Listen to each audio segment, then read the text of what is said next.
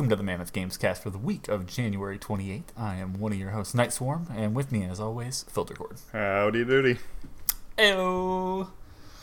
All right, so we've played a little bit of cool stuff this week. Some together, some apart. Let's jump in. What's up with you? Yeah, so as expected, I've been digging into Dragon Age Inquisition, playing a elf mage, I guess. So definitely been, I got to the part where you get the full castle. And you're not just in the intro zone. So I beat the intro, and I've actually gone, and I kind of liked this. This is just some early gameplay footage that they showed off at Gamescom before the game came out. But sure. I actually just went through and completed this zone pretty much. So, I thought it'd be something to cover. And just good to have in the background. I like Inquisition a lot more than I remember liking it. And I kind of feel that way each time I go back to it. When you're not playing it, it's Inquisition was just, it was not really... it kind of falls to that wayside of you kind of just forget about it. Yeah. Because it came out at a very similar time to, I think it came out the year before Witcher 3, which is, the greatest open world game of all time. Yeah, it makes it really hard to compete. But I will say, I played this when it came out. Were we living together when this came out? We were. Mm-hmm. Yeah. You got this. And then I think I ended up playing your copy. Yeah, when I was at because my 8-hour class meeting, I'd pass the game along to you. And yeah, because our classes were kind of offset. I think at that time I was having 2 a.m. classes, which was shitty. But yeah, I do remember playing this, and I remember going, this is okay. This isn't something that I need right now, but it's fun. But watching the gameplay does make me go, this looks good. Oh shit, I kind of want to go back to this. I can go back and play this. Exactly. That's how I've been feeling. And it's, I really like the ruler stuff. It kind of reminds me of Fable 3 in a lot of ways. Where there's some really cool shit that was added on. That was I don't know. It was little extra stuff that you might not have wanted if you just wrote down and said, okay, what do I want out of the next Dragon Age game? But then when it's in the game and it's there to experience, it's amazing. And I think actually Fable 3 is a really good comparison because it's yet again they changed a lot of controls. They altered how it worked in a lot of ways that people didn't necessarily like right out the gate. And it's something to get used to, but having more distance from the game, I'm really enjoying going back and playing it again. Yeah, no, I definitely see that. I mean, I could definitely sit down and probably play through this again and not have any sort of problem with it. I don't remember that wasn't on console, right? You couldn't control people the way that he was controlling them when they were entering this. Yeah, this is definitely PC gameplay, which is a little different, and it's a little bit the some of the things the way that the health bars are laid out in the top left, the way that the abilities, the level up screen is just a little bit different in the final game. But for the most part, it was pretty close, and the PC had a little bit more fine control, like always. Yeah, if I were to play this again, I would really go for, I think, a PC one. But this does look like it would be fun to sit down and experience again. Yeah, man, it's one of those things that every time I play it, I'm like, shit, I forgot this was good. Yeah. So where are you at? What you said you'd just done this spot right here, right? Yeah, I've done almost. I guess I have 2 little sections left to go to do in the Hinterlands, which is the first big zone you unlock.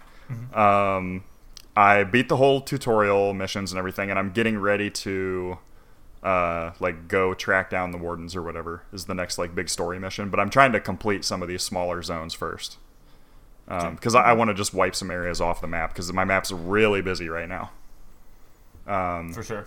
But yeah, so I mean, I really only have today, the day we're recording, and possibly a little bit of time. I have all of Monday and just a little bit of time Tuesday, depending on when Kingdom Hearts gets dropped off. But I'm worried. I'm worried. I'm gonna drop off and forget about it, which I've done in the past, and I know from past experience I never come back to it. Yeah, I mean, I mean, there is that possibility. You know, you could try to get as far as you can, and if you have that last little bit, just don't pop in Kingdom Hearts until you're done. Right, I was thinking of that. Yeah, I mean that would save you. And I also have some. I don't think you'd miss too much time. Yeah, I have some time off from work coming up that I'm thinking I might even just wait. Like in the first full week of February, I have a couple of days off, so I might just wait to do Kingdom Hearts until then. But I know that once that shit's in my hands, I'm not going to be able to say no to it. You know what I mean? Yeah. And I'm going to watch like a bunch of the videos and stuff to get ready for it, so maybe that will help kind of tide me off. But I don't know. It's one of those things where it's. I know just the way I am, and I've talked about this from the podcast forever, so everybody will be sick of it by now. But I'm doing it anyways. The way I am, I just have to play the game. Like I have to sit down and play one game through, or I'll never come back to it. You know, I end up restarting these games over and over again, and then getting halfway through and then restarting it again later. And that's not a good way to play. It's not intelligent, and it doesn't work for me. You know. It's rough to do. It's tough to juggle games, and that's why since we've kind of been since we've been doing the podcast, we've more so been like splitting stuff up. Yeah, I feel like and it's not even intentionally. Like we don't sit down and say, okay, I'm going to play this, you're going to play that. I just kind of go, well, it looks like he's going to be really into Red Dead, so I'm going to back off Red Dead and I'm going to focus on like collecting all the characters in Smash. And you know that seems to work out. So this does look fun though. I hope you get through this completely. Yeah, that's my plan. I mean, I never played one or two of the DLCs. Yeah, I know me and Grim are really similar at how we play games. Yeah, because I know there's been several things where we kind of joke about where it's like Grim gets something, he plays it for 2 weeks and then gets rid of it and like never comes back to it because something else better came out. And it's like, that's not really giving the game a fair shake. It's not really giving yourself a chance to see if you actually like it or not. It's just kind of, shitty behavior, but it's so easy to do that and just be like, oh, this looks awesome. Oh, this looks really fun. Oh, this thing's cool. Oh, I've been waiting 10 years for this. Yeah. And then you never finish anything, Yeah, with Grim, him and I had that conversation of like what are we doing? You get a game and he's like, I got that game and I probably shouldn't have got rid of it. Yep. I've done that a lot. It's like, yeah, you probably shouldn't have got rid of it yet. And other games he's like, no, that game wasn't good at all. That wasn't a good game at all. And that's fair. That's what I did with Soul Calibur. I was like, okay, I thought I was going to like this and I just didn't. But I feel like he always did that a lot with like smaller things that happen. So like with Witcher, he didn't like it because of the load screens. That's funny. And he's now going back and playing it. He's like, yeah, this was pretty fun. Like I watched one of his streams and he's like, the game still looks fucking amazing. Oh yeah. And it still, plays well. Load times are a little long. That's true. Yeah. They never really optimized that too much. And it does take a little bit to get into the game because there's a lot of that preliminary stuff until you get to like the first like big town. You got to take out the Griffin and then you leave that area. Yeah, the intro anything of left in that area is now gone. You can never go back and do that because time passes. Right. Yeah, the intro to Witcher is really long, and I definitely think that's a weakness. But it was necessary for what the game is. Yeah, it's all good setup for what's happening. Yeah. It turns out to be important, but it does definitely kind of slow you down. So I think 2019 could be the year of that kind of change of the concentrated gameplay. Of concentrating on what you're doing. And even if you don't finish every game, like I don't finish every game. I try. Right. But it just sometimes it doesn't happen. Things come out too quick. Like Pasty got me Persona 5 for Christmas. I haven't even touched it. Haven't even touched it because 300 years long. I know I can't. I know if I pick it up, it's just going to get left on the side. So I have to wait. Yeah, and Grim is pointing out something that's going to be drawing my attention, Metro. Yep. Which is what he's playing. He's been the older playing, Metro games, Yeah, he's like, I started with 1 a little bit, jumped into 2 for whatever reason, and was like, oh, this is so much fucking better. 1's kind of rough, like, and then he's like, God damn it, but I have to play 1. Mm-hmm. So, yeah. Yep, that's exactly what happened with me. I played like half of 2033. I got to a point and I was like, ooh, this game's kind of rough. And it was like a very new studio that was doing it, which is part of the issue. Like, they split off from somebody. I forget who. Oh, it was the Stalker devs. They split off of the Stalker company after they failed to make Stalker 2 or 3 or whatever it was. And then they eventually, made their own company, started working on that. They made Metro 2033. They started working on Last Light. Last Light was a lot better. And they learned a lot of lessons in between those two. So I did the same thing, though. It's like, at a certain point, it's like, oh, I have to go see what happened. You know what I mean? Like, so, yeah. I'm really looking forward to Exodus. It definitely looks like it'll have... those guys are not the best designers. Like, they're really, really good at gameplay and shit at Metro, the Metro game studio. But they're, what is it, A4 Games or something like that? They just don't have, like... Some of the decisions they make are bad, basically. But the gameplay and the way that it works out is extremely good. Which is actually that goes really well into what we're going to talk about next, which is we got a chance to get on and play the Anthem VIP demo eventually. Yeah, I'm sure people have heard there was definitely some fucking connectivity problems. There was some issues for sure. There was a lot of problems. First off, it was myself, Filtercord, and Grim all playing. And when we got in, it was good. The game was fun. Yeah, when you're actually in the game, it's actually, other than connectivity issues, I would say it's better than I was expecting, which is I'm really happy about. Yeah, the part that we're watching is after we got our second suit. Javelins. Yeah. You're running the Colossus. I'm running the Infiltrator. I think that's what it's called. It's the speed class. Yeah. Quick boy. And. Yeah, everyone kind of starts with the Hunter. I hope that's not something that they're planning on doing. Mm-hmm. I don't think they are, but we'll have to wait and see.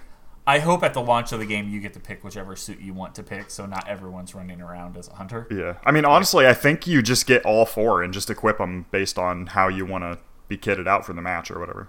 Yeah. That's how they've made it sound. That would be smart. But we tried a decent amount of weapons and abilities. Mm-hmm. What weapons did you stick with the majority of the time? I like to have a good like assault rifle or a like a SMG or something like that. Mm-hmm. Something with, rapid good fire. Like not long but like medium to long range and rapid fire because I'm a bad shot. Sure. And then shotgun for the shit that gets up close. I'm not sure about Grim. Maybe you can pop that in the chat. I personally started with a marksman's rifle and a shotgun, and then swapped to a sniper and a shotgun. Mm-hmm. And then when I got the second suit, realizing I was going to be up close, sniper rifle is not really useful anymore, so I swapped it for an SMG. Mm-hmm. And it was cool experiencing all of the different, like features. I will say first and foremost, the shining star of this game that just makes this so worthwhile is the fucking flying. Mm-hmm. It is so good. Like the controls. I mean, this is kind of, we're gonna have to see in the full game how the storytelling holds up. But we were definitely like, I at least was expecting the lessons they learned from Mass Effect Andromeda to come through, and it definitely seems like that's what happened. All of the fault, and I don't think you'll probably hear us say this a ton. Yeah, the fault with the game is all server based. The online infrastructure is just fucked. It's terrible, and I don't know how it's terrible. We mentioned this several times. I don't know how they can continue to launch games using it. They're using the same engine all of the time, which really doesn't have anything to do with it. Right, but. It shows that they're, in this, like, close quarters where they're using the same tools over and over again. Yeah. Why aren't the servers functioning the way normal servers work for literally any other game. Yeah, the thing that gets me is people are still having the same day one, essentially like DDoSing, like, too many logins, servers not handling the connectivity issues, things like that. They're still having the same fucking issues that World of Warcraft had when it came out. But every online game is having these issues at launch, and I just don't understand how people haven't figured that shit out yet. Yeah, and you brought up that point of, like, how are they having these issues when they know? They know exactly how many copies they sold. Right, you have just to have by 3, or you have to add 3 players for each one player. So it's 4 players per pre-order. Right. That's what you need. Yeah, look at the total number of pre-orders, and then look at the total number of fucking Origins Access holders, which I can't imagine is an insanely high number. Right. And then just make your servers ready for that. And if only 10,000 people log on and you were expecting 100,000, then turn 90% of your servers off once there's only 10,000 people online. Yeah. I don't know why they think, okay, we'll start low and build up, because that just makes you look like an idiot. Yeah, it'll fail, like, majority of the time. And every single one of these has done this. And, like, so to be fair, there was a statement. I mean, I don't want to, like, misrepresent anybody here, but the server architecture guy, I don't know what the official name of that is, but the guy that handles that got on, and he posted a message late on Saturday evening, I guess, maybe midday Saturday. And he was talking about, okay, I want people to know that it wasn't server capacity, it was connectivity issues. And it's like, yeah, but that's connectivity to the fucking server. To your server. I mean, that's so like me saying, like, I'm not out of money, my bank account's just at 0. Yeah. Like, yeah, I know. I know what you're talking about. I understand how computers work. I know what a server is. Like, you can't pull a fast one on... You can to a certain extent, but, like... Well, to a decent majority, you can. Well, not only that, but like, I don't actually know what they're. I mean, he could be right and just not explaining it well, and it's actually something else. I don't know. Sure. I'm not looking at their server traffic and shit. You know what I mean? But like, I know how a fucking server works. Yeah. Like, I know what a server is, and I know the idea of it conceptually, so I know that you're kind of feeding me some horseshit here. Like, sure. It's super weird. Like, and EA is not really taking responsibility. They said they were having basically some login issues, like, so they have like I forget what they called it, but it was things that you get based on pre-orders and what kind of account holder you are, how old your account is, what other games you've played. They always like to give shit like that. Like, they always give the Blood Dragon armor for Dragon Age, and they like to give like Mass Effect style armors and things. If you've played those games before, which is really cool. It's a good thing for long-term fans. And they said that those... entitlements, they were called. Those entitlements were causing some issues because if you had a certain combination of entitlements, it could deactivate things in your account accidentally. And it was just a bug that they didn't encounter before because they were using fake tester accounts, right? Right. So that's understandable. They said that was what that was one thing that was causing the infinite load issue. So you'd get into the game, and then you'd go somewhere, and you would just go to loading screen forever, and it would never load. So, like, that's a real, legitimate problem. That's a reason you have a beta. So I 100% understand that. But then they're saying shit like, oh, well, we had plenty of server capacity. You just didn't. Like, we just know that you didn't. You know what I mean? Like, just say, hey, we kind of fucked up on this. Fans get that. They'll understand. Yeah. But it's weird that they're being honest about some stuff and lying about some other stuff, and I don't understand why. Yeah, I don't know. It's really weird. It's got to be like a EA, like, maybe it's an EA confidentiality thing. Like, you can't say that our... Oh, yeah, I forgot about that. There's another bug that is, like, sound will drop out. Like, it'll shut off the sound of... Well, for you, it was... it turned off your console's ability to make sound for you to hear. Yeah, it was making a low hum the entire time. We had just got into like a group free play stronghold match. Yeah, it was like I have no idea what it was because I still yet to this point I haven't actually selected a mission right and launched it myself. So, yeah, the sound issue that I had was we got in, sound was fine. I could hear everyone. I could hear Grim. I could hear Filter. And whatever reason, I don't think Grim that there was had a it as well. spark that had it that caused it. But It just happens. It just happened, and it was like, and that's all you could hear. That's all I could hear. So I had to mute the sound for the stream.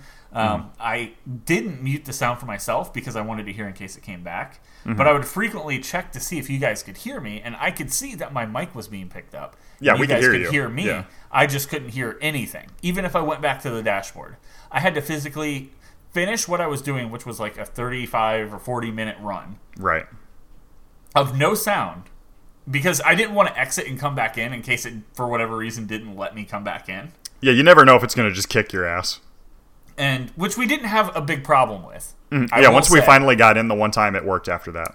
I never had a problem with it after that. And even with another friend, they didn't have any problems logging in, ever. That's weird. So it was really interesting. But yeah, I had to close the game and reload the game. As soon as I closed the game, it restored sound for everything. So weird. That's really weird. So I don't know. It was killing the sound for everything that's running on your system. That's a big problem. That I think that the server issues that they're having, as well, connectivity issues, I should say, as well. They had the infinite load. Because that happens a lot. There's a lot of time. If I sat in a loading screen for more than a minute or whatever, I just close. I would just close and join back up. Yeah. And that was after I realized I didn't really have a fear of like coming and going. But going back, Grim says that he fancied the grenade launcher and the marksman's rifle. He started talking about how he had sound issues as well. He loved playing. He said one thing I want to say is love playing Filter. He's funny, and you both bounce off each other. Oh yeah, that's where I said we've been like talking shit for about 6 or 7 years or something. We've been talking shit for a while. Yeah, I think that's a good thing, especially with you and I. We kind of have the same sense of humor when it comes to like dumb bullshit. So I think that makes so just my idea for this game, I'm gonna start playing. I don't want to play the first day when it comes out. I'm gonna give it a little bit. After that, so maybe that weekend, I think it comes out on a Tuesday. Let me look. It comes out the 25th, right? Or 26th? 22nd. 22nd. Okay, so it comes out on a Friday. So maybe the week, so like 25th, 26th, 27th. I'll start checking it out. I'm going to play through probably solo and then do like strongholds and free roam and shit on multiplayer. So okay. Yeah, for me, I plan on picking it up. This next beta is going to be pretty important. This open beta. I really want to get Pasty in this beta. And I want to see what he thinks of it. And I'm not sure if I can play this game solo. I'll definitely have to experiment with it. It seems like something I can play solo, but there were certain times when I went to go into a free play, and I clicked private server. I launched the free play, and it says you were pushed into a public match because you can't do free play solo. Right, that's super weird. And I'm like, well, okay. I mean, and if that's the case, if I have to, I want to have people that I'm going to be playing this with. Right. So that's why I question, what am I going to do? Can I play this solo? Yep. It seems like it, but we'll see. Yeah, this is definitely the beta overall, I think, had the intended effect. Like I'm excited for it. I mean, I was really worried before, but I'm excited to see more of it. I think at the very least it will be it'll be very similar to Mass Effect Andromeda, a passable BioWare game that, they do some parts good and some parts not so good. And at least it'll be enough to, I think, keep the studio working. I think this game, if it has the standard, it doesn't have to be that Rockstar BioWare story, but if it has a good story, just average, mixed with the level of graphical like fidelity that they've managed to reach, which I didn't expect this out of BioWare. By the way. Yeah, BioWare has become like a high art studio at this point.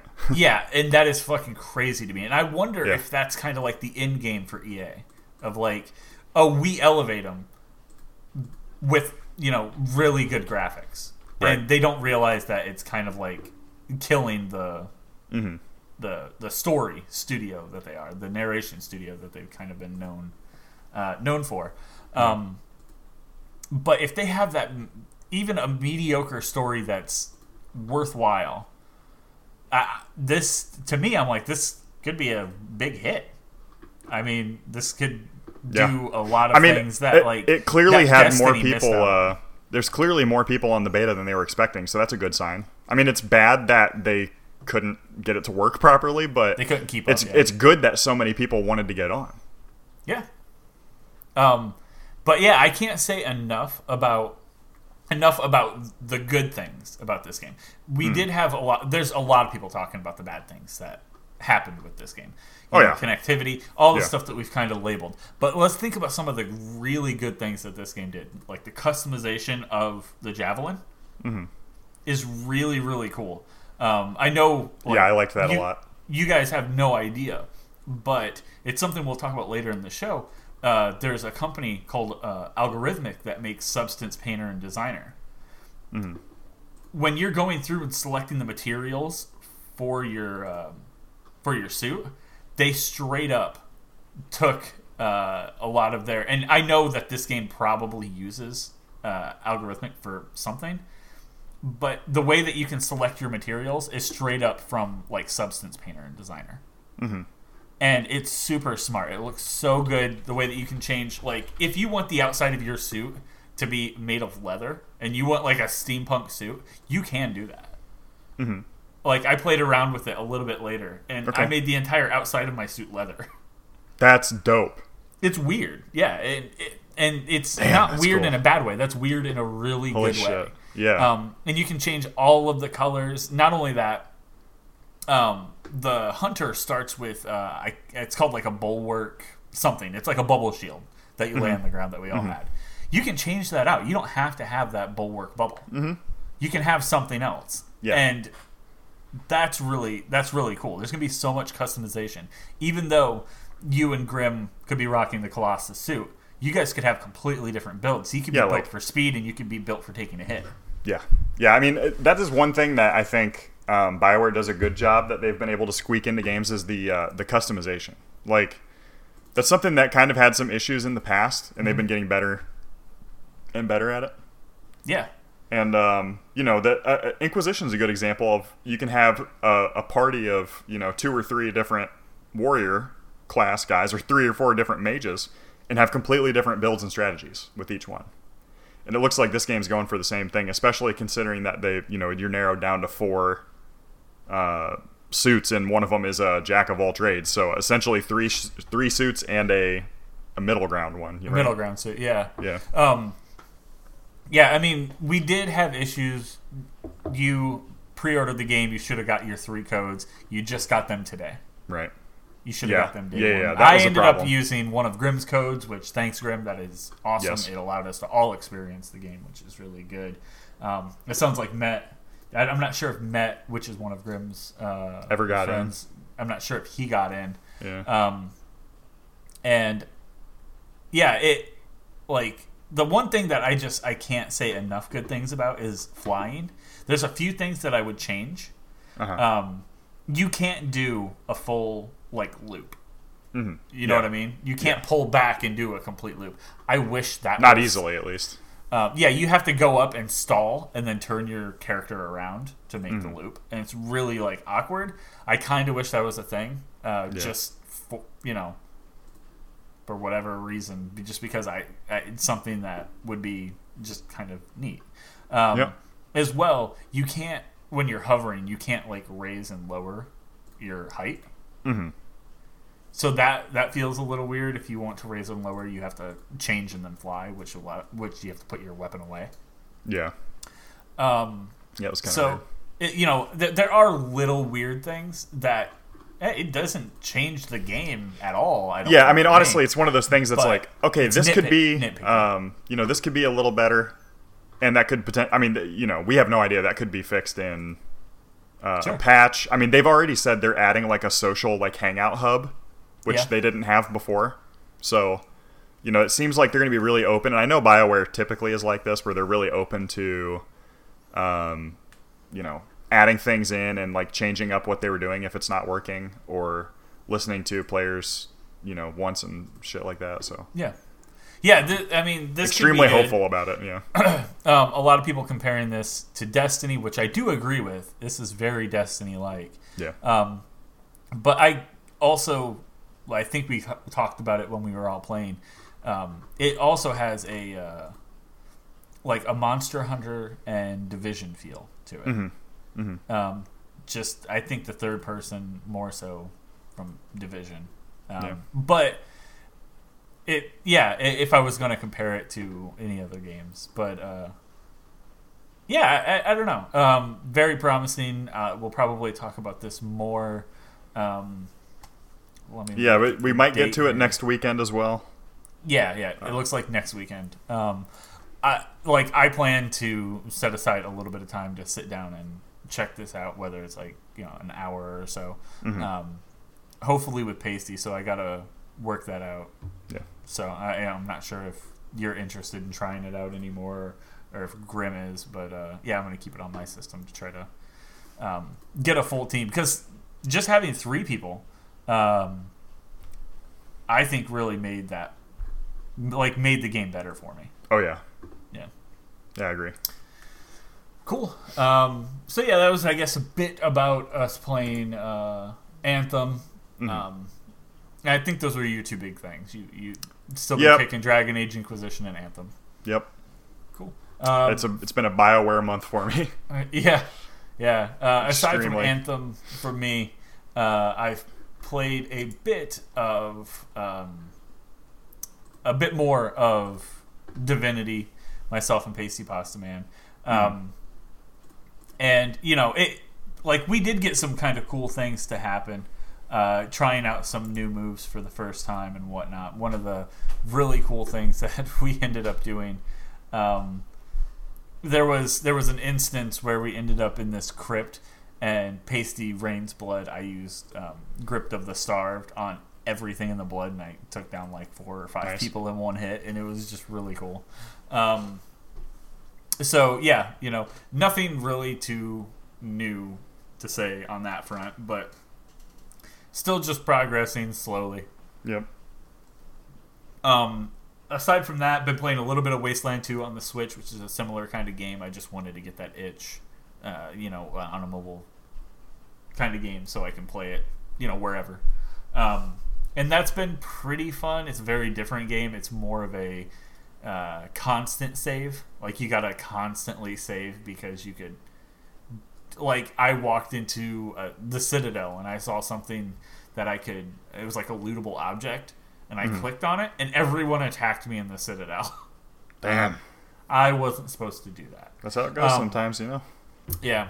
And then aside from those, I've been playing a bit of Resident Evil 2. Nice. Which, we talked about last week releasing. We already checked out the one-shot demo on my stream personally. The stream that I did, the big main stream, was all of the beginning, starting with basically where you saw the rat in that little demo, and then the rat got smashed by that shelf. Yeah. It goes through that until you meet up with Claire and you get to the city, get to the police station, and there's a really big puzzle in the police station where you have to get these 3 medallions and put them in a statue, and it opens up the statue. Mm-hmm. And you can go under it, and it's I think a secret library down there. Mm-hmm. I am just down in that, underneath that statue in that library. Okay. I plan on picking that up and playing a bit more of it today, probably right after this, actually. Nice. So that's been something that I've been kind of like craving to get back to. I really love the scarcity of ammo. The fear isn't so much in like what you're fighting, more so the fear comes from like, do I have enough to kill these things? Right. Which was the fear of the original game. Right. Like, do I have enough ammo to kill this zombie that's, just off screen before he gets to me? And it's really cool. Sometimes it's easier and better just to run by stuff or sneak by stuff, especially in the case of something like a liquor. Hell yeah. Those things walk. They'll move around slowly, or they'll kind of like jerk and they'll eat something to startle you. But if you walk so slow and your footsteps don't make a noise, you can walk right by them. Hell yeah. And it's really one of those unsettling things to be that close to something that could just kill you basically in one hit. So that's something I look forward to trying. I've put down 2 of them so far. I haven't encountered any of the other big ones, but the game's fucking beautiful. The little changes that they've done to the story.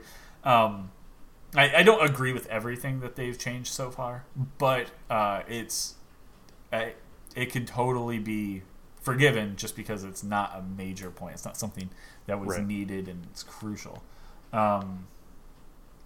It's really good. Not going to be a long game, I imagine. Probably 3 sessions or so. I'll finish with Leon's story and then I'll jump to Claire. Okay. But yeah, that's respectable. It's good to be back in Raccoon City. The game's really departed from that. All of them.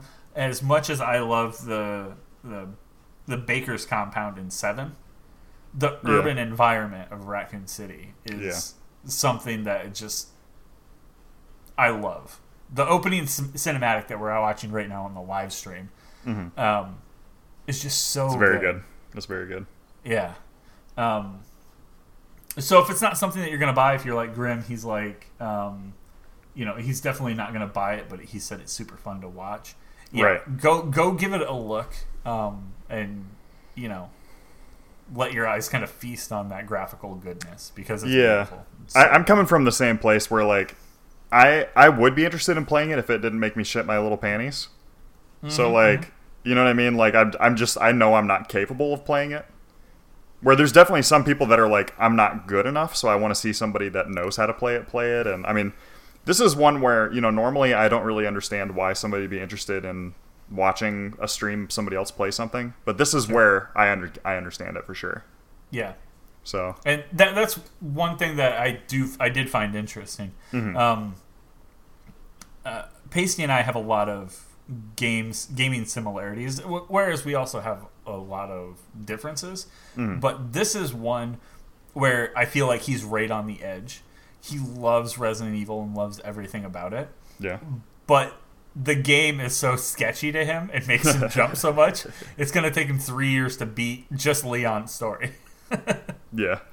That's funny. So I just talked to him yesterday, and he's like, I haven't even ran into a liquor yet.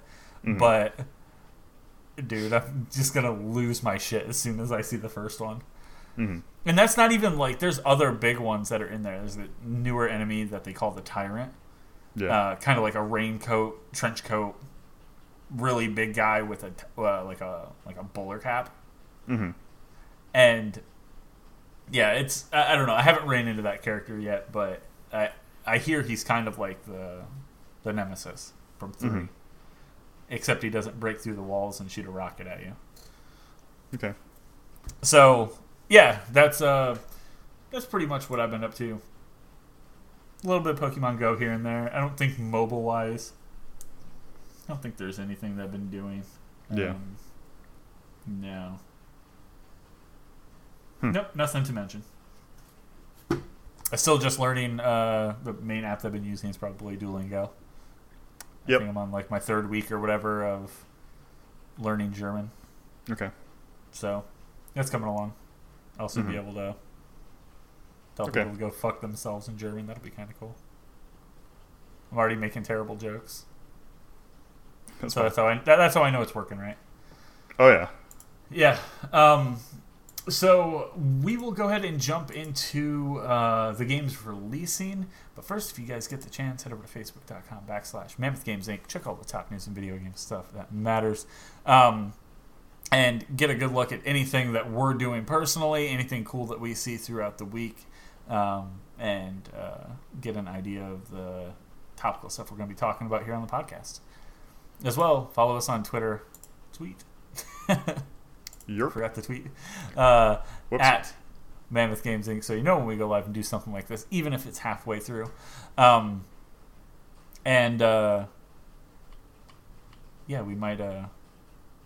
we might follow you back. Who knows?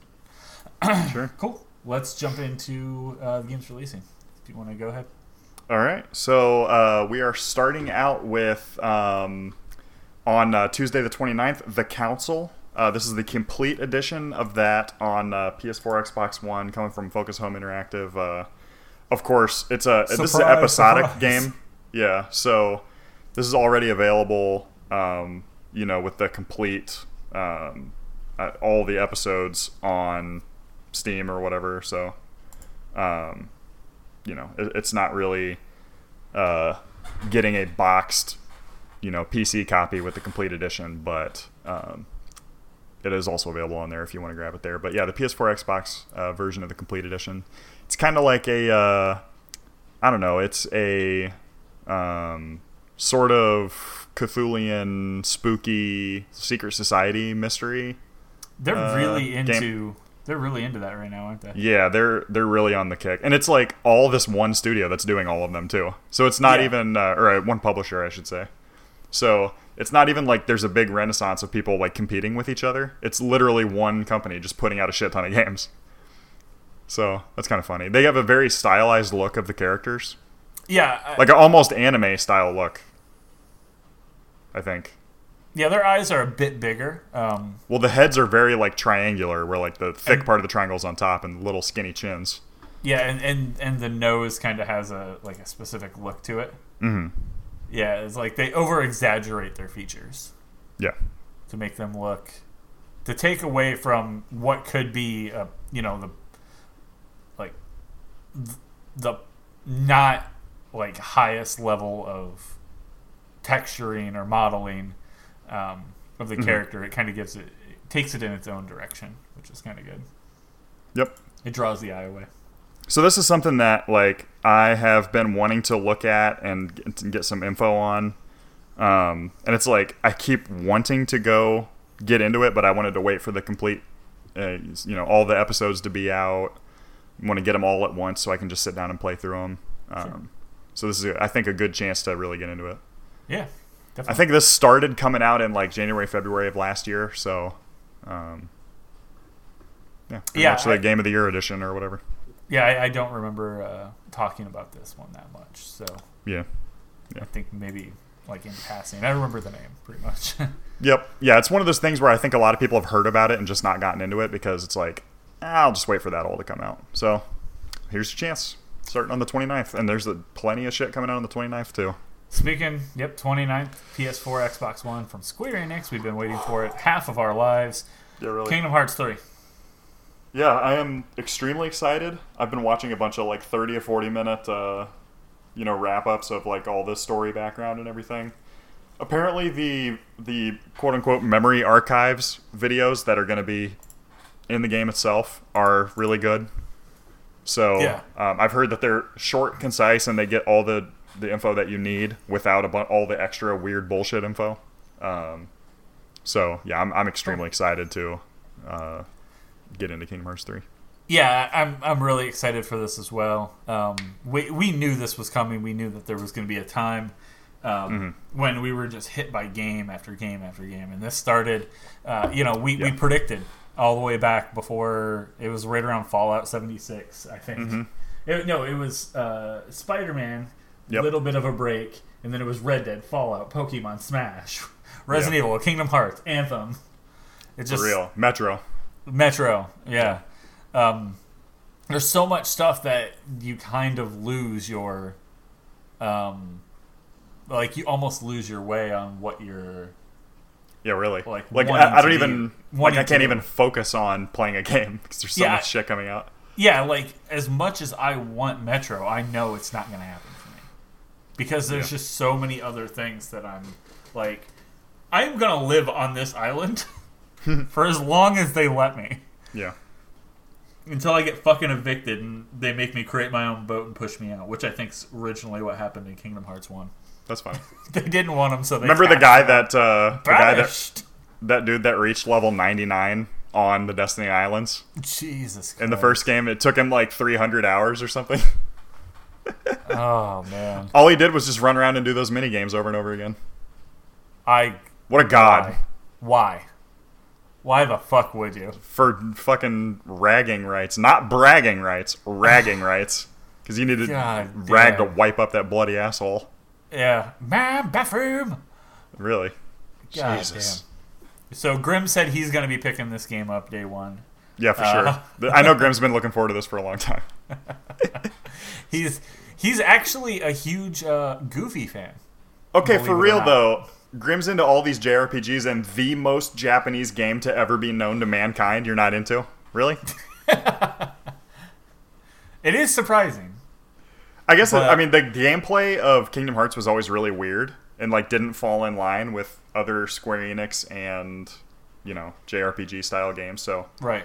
I mean, the controls of Kingdom Hearts 1 are just like pure garbage. Now, yeah, they're pure garbage. At the time, they weren't very good. I was like, what? But yeah, he didn't play it back then. Yeah. So you can't now. It's way too late. Yeah, he can't jump on board. And I could see him maybe picking this game up in like a year and being like, oh, damn, this was really fun. I want to go back and play the other ones. And then we'll have to tell him no. Don't do it. Just because it's a fucking terrible decision. I mean, really, it is very much like, this is something where I've actually heard from several reviewers that are like, I don't know if you're not already a Kingdom Hearts fan, you might not even want to play 3 because it's just so dense. It really is. The story is just like, I mean, it's some like fucking Metal Gear Solid level bullshit. And it's unfollowable. There's all of these games that are just pure garbage. There's no reason to ever play them, but they're like story extremely significant. Yep. So like it's rough. It really is. But so I've heard a couple people say, hey, like don't even go back and like you might not even want to play this if you didn't play the first two, if you're not already a fan. And even if you do get into it when you're not already a fan, definitely do not go back and play the others. Yeah, just read about them. I say the same thing for Witcher, honestly. Even though The Witcher 1 was interesting for the time, and Witcher 2 was okay, and you could see that they were building towards something really good, but I personally did not like The Witcher 2 game. The story's awesome, but the game itself just plays like a dog dick. I didn't mind 2. I found 1 to be almost unplayable. Oh, 1 is... I mean, 1's... I've never recommended anybody play 1. Yeah. It's something that I was okay with it because essentially it was like playing like fucking Cow Clicker or something. But but there was a good story, and that was a time when I was doing a lot of PC gaming anyway, so I was used to sitting for 8 hours. Mm-hmm. So like, I wouldn't recommend it. Like Witcher 3, just go and play that. But Witcher 3, you really don't need the story of any other Witchers because it's all told to you. Yeah, it's all there. This one's different. So I don't know. This is going to be a tough one to get into for new people, but... I feel like they're going to do a quick rundown in the beginning. They are. If you want to play it, I think. If you're seeing Kingdom Hearts 3 and like Grim, you're just not interested, and it's like, Final Fantasy is not a big pull for me. Disney's not a big pull for me. If you look at it and you're not into it, don't even try, because you're not going to like it. Like, if you can't be sold by the aesthetics, you don't want to play it, because it's really not a lot more. I was actually talking about how like their marketing is so powerful for Kingdom Hearts specifically that it makes me want to go play Kingdom Hearts 1, and I know that game's pure shit. Yeah. So like I was telling you before the show, right. I loaded up NXT Takeover, which is a WWE kind of like their intro wrestling guys, the guys that are still hungry and haven't made it up to the big leagues yet. Yeah, like junior leagues basically. Yeah, it's filmed at the college that we graduated from. I loaded up their NXT Takeover and I started watching it. It was like, brought to you by Kingdom Hearts. And it was like What? commercial after commercial for Kingdom Hearts. Yeah. And I was like, God damn. WWE's big. Like, you can say what you want about them. Right. Yeah. You know, whether you're a fan or not, like, it's a they huge have a lot brand. of fucking money. And fucking Kingdom Hearts drops a fucking trailer in front of WWE. That's amazing. Yeah. Big. So we have we have Kingdom Hearts coming out here on Tuesday the 29th. You know, we don't need to sell it to anybody anymore. Right. I'll be streaming it. I don't know if I'll stream the whole thing and catalog it like a normal game because it's big. It's going to be probably. But I will stream it here and there for sure. Yeah, it's going to be probably, 40, 50, 60 hours maybe. Yeah, and you can double that for me because I'm going to do everything that I... Yeah. It's how I do. You know, I do everything that I can possibly do. I scour everywhere. Yep. So it's going to just take me forever. And I don't want to have 3 streams of me just looking around for one specific item and then it'll be like one where I progress the story for 2 seconds or whatever. Yeah. One of those things. Cool. Yep. And also on Tuesday for PS4, Xbox One, also coming to Epic's Game Store, is Alpha Genesis 1. Grim has been... Grim's been talking about this one. I'm still not even sure what I'm seeing when I look at it. Yeah. I don't know how sound got on that one. That was a little weird. Schwoops. But, yeah, Alpha Genesis 1 has a lot of different mechanics that I've seen throughout the game. When I looked at this, I was like, this is well too ambitious. Okay. Yeah. And I was like, I don't know how they're going to have, their roguelike game, how they're going to have base building, how they're going to have... and you can go inside this base and look around with these NPCs. It's like... in the end, it's like a first-person kind of like roguelike shooter. It reminds me of something like Earth Defense Force without just the wave after wave thing. Yeah. It kind of just has that feel. But I mean, I'll go out and say this looks good. This looks like something that I could be into for sure. Mm-hmm. But I don't know if I could buy this without actually trying it first. Yeah, that's just me. But I know Grim's been going on about this one. Like, he really wants something new, like we had talked about earlier in the show. Yeah. Like and he's kind of come to terms with it. He likes the hunt for the game. He likes the lead up, likes the trailers, and like buying it. And then after he gets it, he can be like, "Oh man, I'm really not into this as much as I thought it was." And then he sells it, and then he's like, "Man, I shouldn't have sold that yet." That's funny.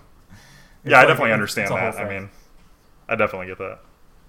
Yeah, but it looks interesting, and there is something weird kind of behind this game. The game is coming out on consoles, like we mentioned. Mm-hmm. It's hitting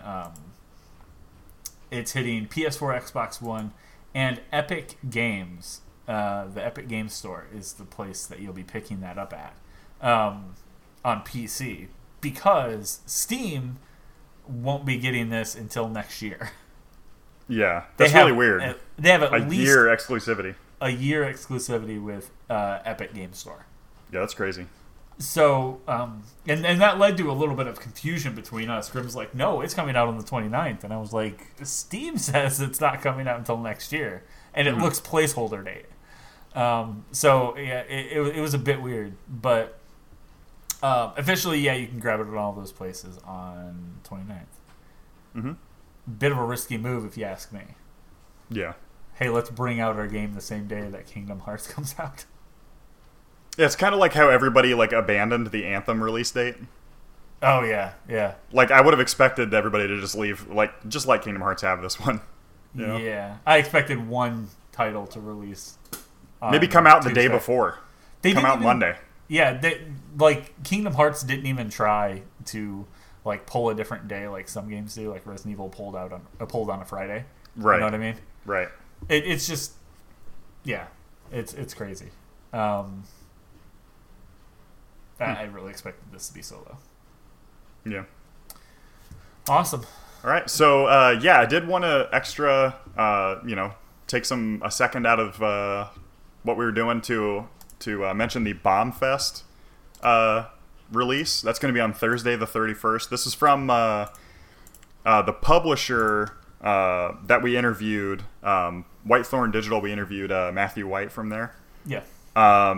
So, yeah, I mean, if you kickstarted the game, which I think I mentioned the Kickstarter even before we knew we were going to interview. Yeah, I do remember. Because this is somebody.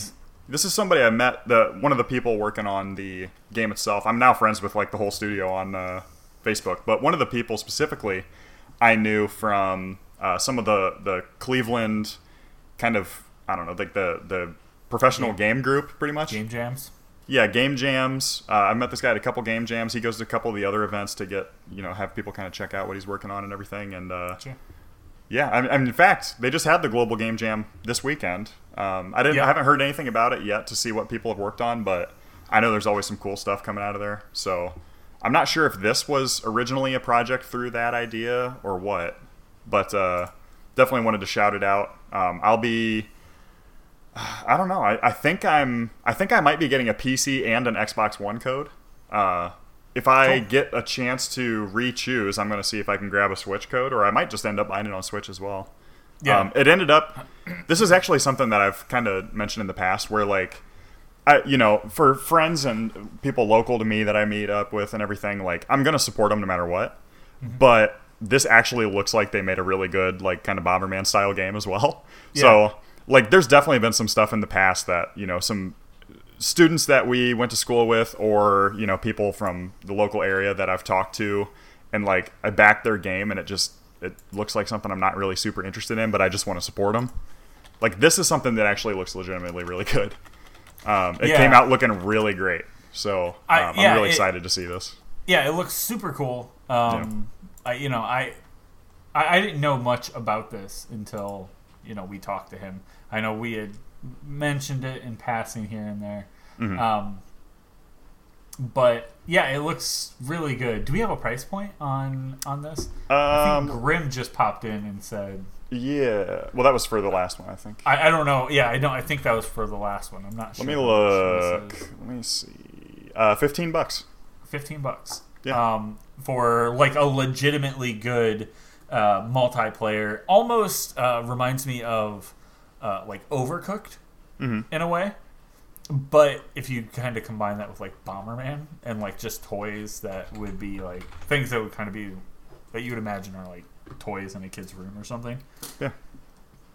So yeah, this looks cool. And if you guys forget about it, we'll also update.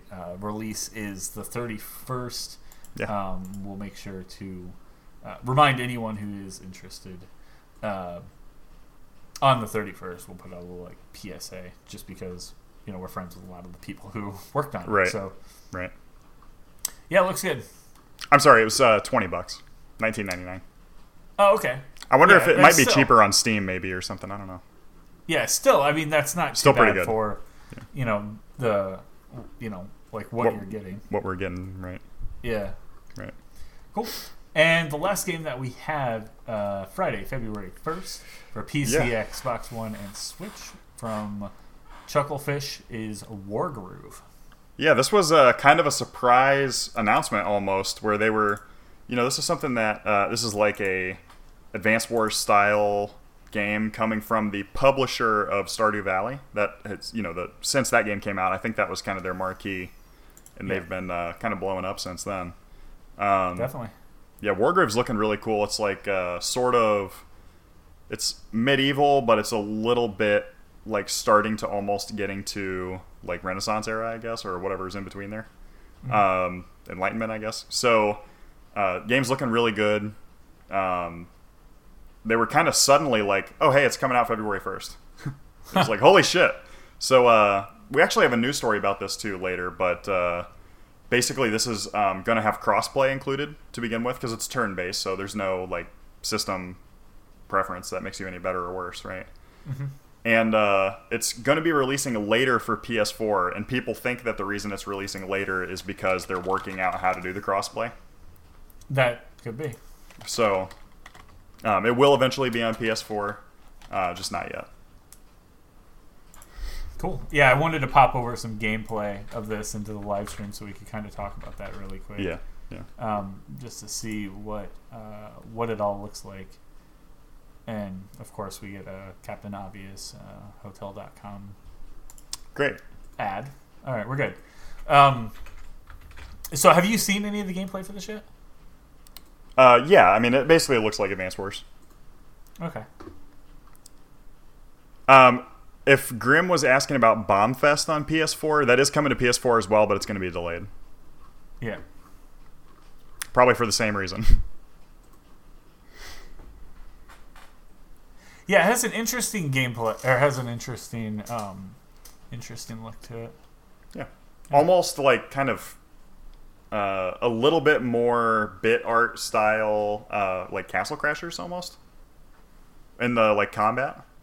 I definitely get that like kind of fat head vibe on the characters. And then the overworld is just, I mean, again, a little bit grainier version of like Advance Wars. Yeah. But yeah, I'm really into the look of it. I mean, I'm liking that a lot. Yeah, definitely look it up. I think it's PC Games N on YouTube has a 40-minute Wargroove gameplay trailer. Mm-hmm. So if you are interested in that, feast on that and see what you think. You have a little bit of time until the 1st to really decide. And I'm loading that up to catch up price point as well. Cool. And while he does that, that's it for all the games releasing this week. If there is something that we did miss, let us know over on Twitter at Mammoth Games Inc. We'll pop that one into next week's show if we deem it worthy. So quickly, I do want to just point out we did the VIP demo of Anthem. You can also check out the open beta for this. This will be open to everybody. Hopefully they'll have a little bit smoother of a launch for this because there's going to be a lot more people.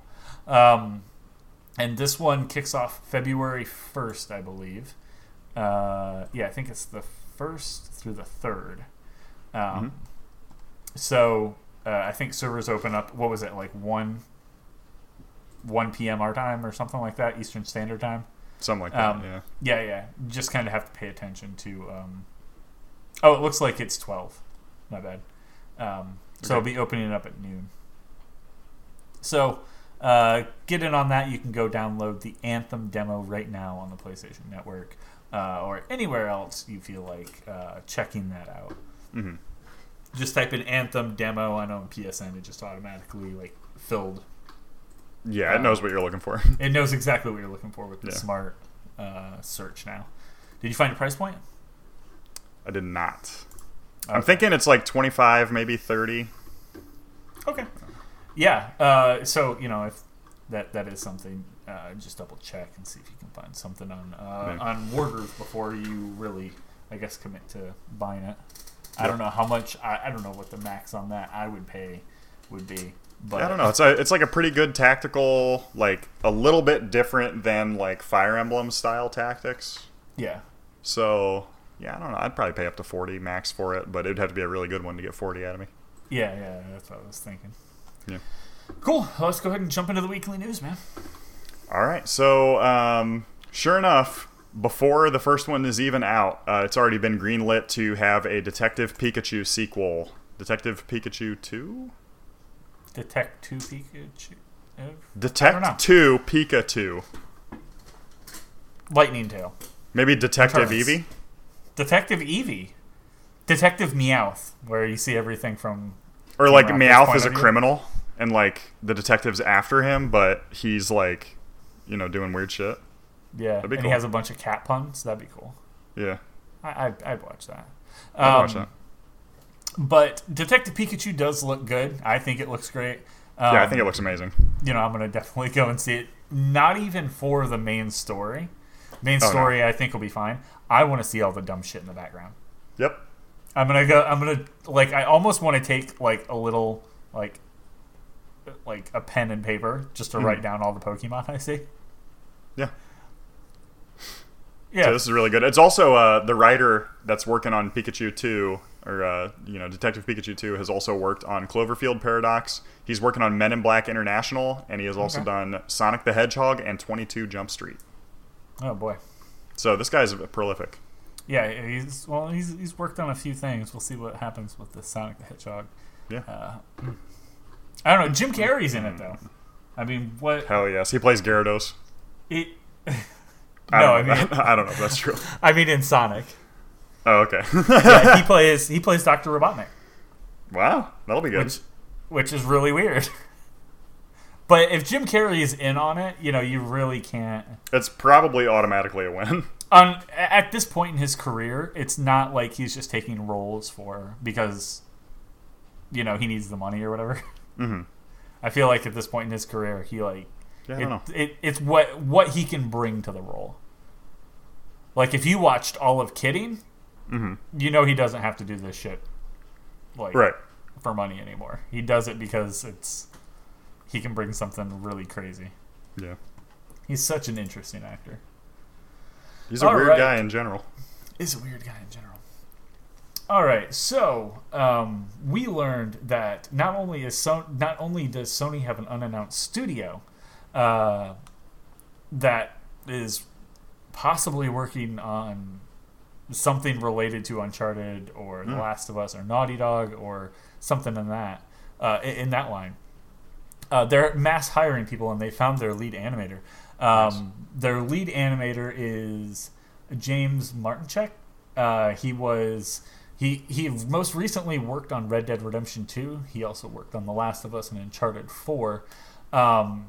He joins the ranks of ex-Sony alumni such as Quentin Cobb, who on the live stream we're looking at his Twitter, who is introducing James as the new lead animator on this. And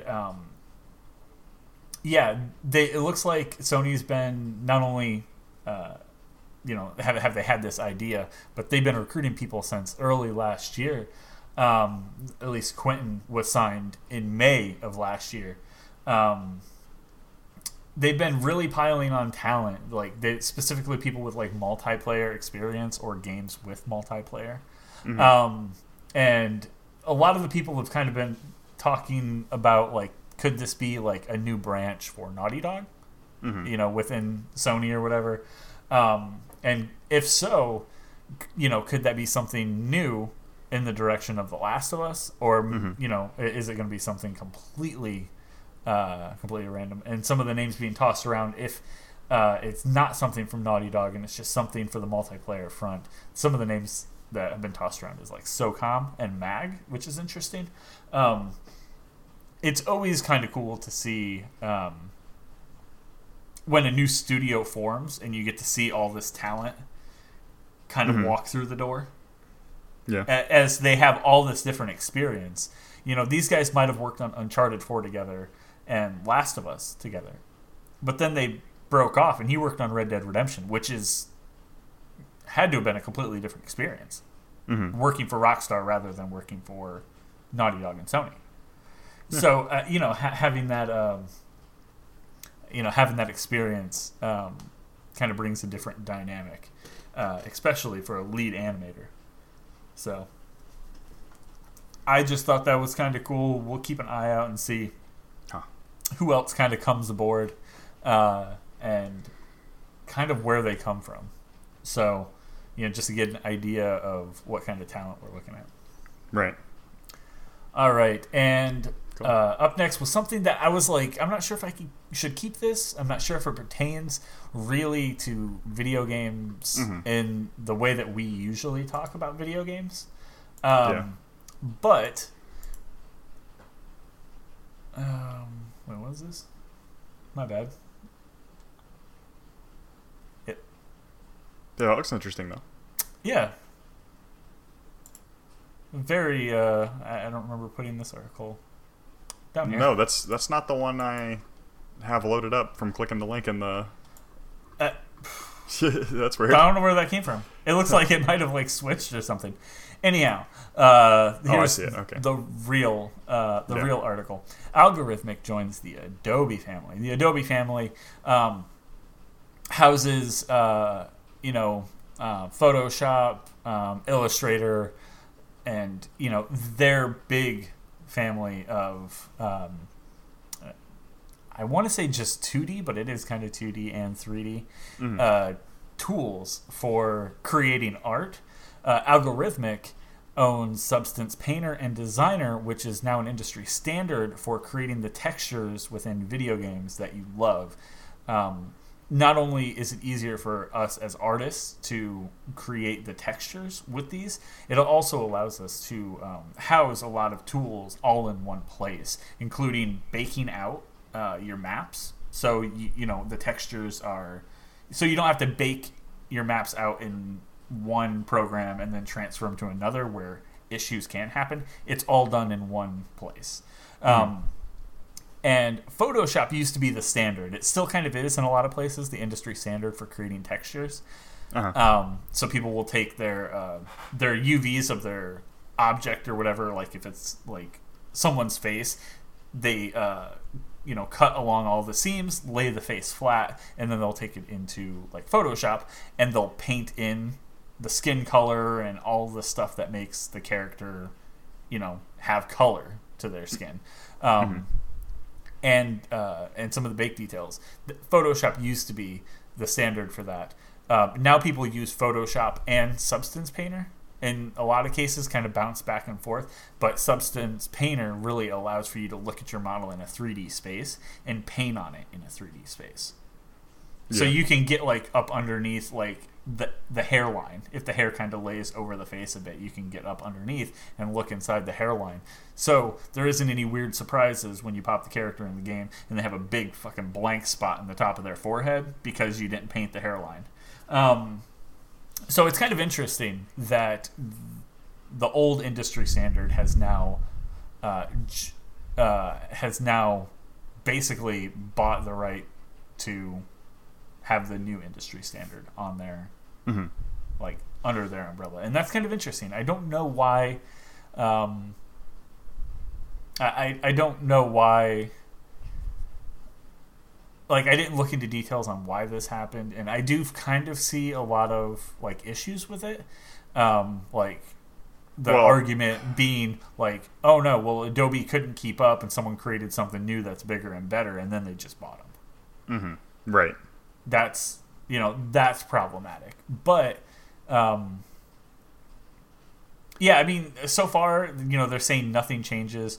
Your current license that I own Substance Painter and Designer 1, and of course, like Photoshop and several others. None of those licenses will get like kicked to the curb or anything. I'll still own all those licenses. So that's good, but I do imagine that Adobe will pop that into their now they Adobe has made it much harder to just own Photoshop or just own a program.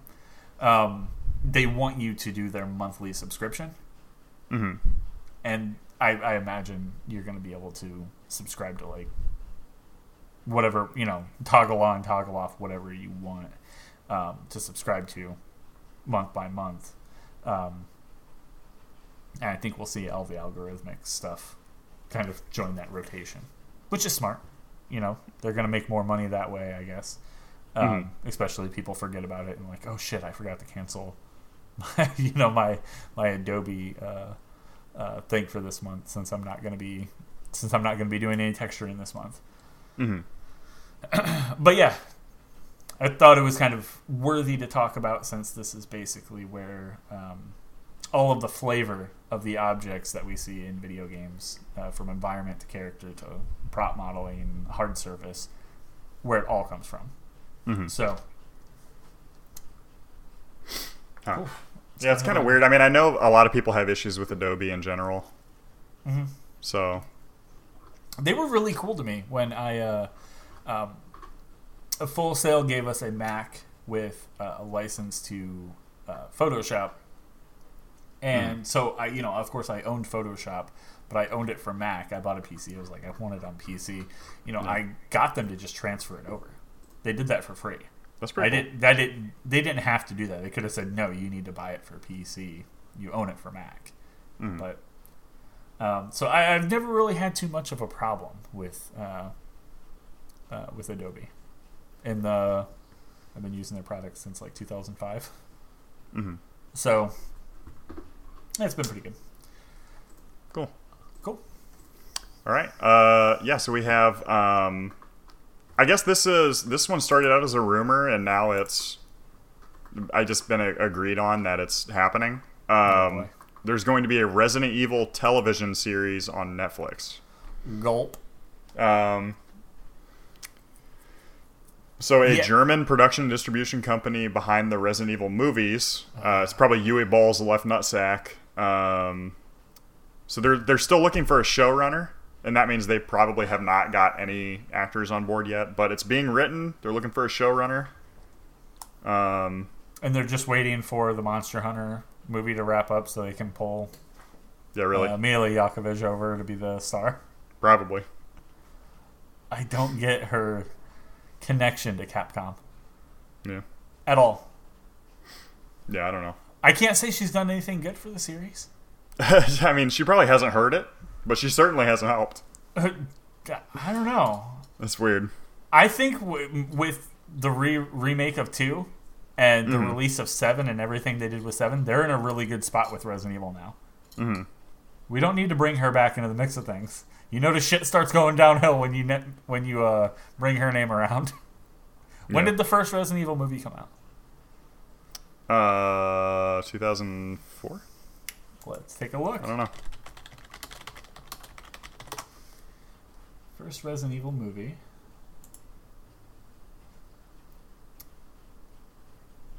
Where's the date? 2002.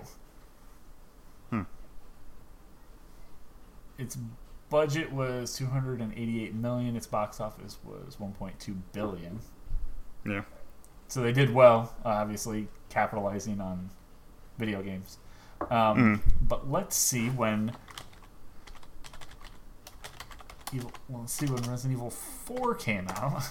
Yeah. Because 2005. I don't think Resident Evil 3. Let me see when Resident Evil 3 came out, just to be sure. 99. So, between 99 and 2005, they released a slew of really shitty Resident Evil games. Yeah. That's true. I'm going to go ahead and attribute the big change from Resident Evil 3 and Resident Evil 5 to them casting her in the movie and ruining the entire thing. That's really funny. God damn. She needs to stop dick punching video games. Yeah, Monster Hunter, you're next. Damn, this is the production company that made the movies as well. 6 movie series with Paul Anderson. That's brutal. And they were all bad. I'm going to watch it and I'm going to be mad the whole time. No.